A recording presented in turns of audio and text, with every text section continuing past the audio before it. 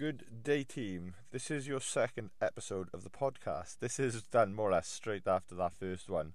And what I'm always going to tell you in all your check-ins is be honest with yourself, right? Checking in is important.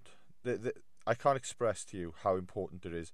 Just for that accountability side, the guidance I can give you, just the reassurance, or just being honest with yourself and reflecting upon your week.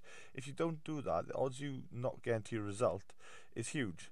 Every client that comes to me and checks in on a regular basis gets better results. Every client that's aggressive with their MyFitnessPal, every client that's aggressive with their tracking sheets, logging their lifts, gets results. All you have to do now is value where that could take you. You get this check-in.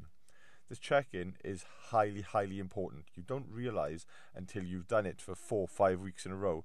All of a sudden, after 4 or 5 weeks, you've checked in, you've been rigorous, you've made improvements. All of a sudden, you're 5-6 kgs down and you're just mind blown. All because you've subliminally put this message in the back of your head because you've checked in. You check in, you stay accountable to it, and you will get the results.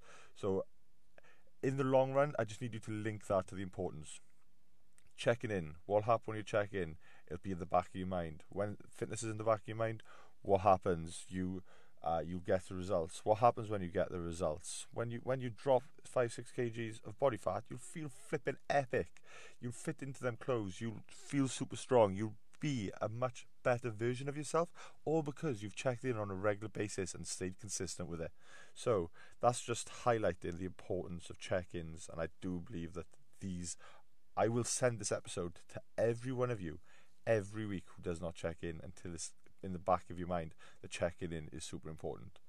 Yes, team, speak to you in a bit.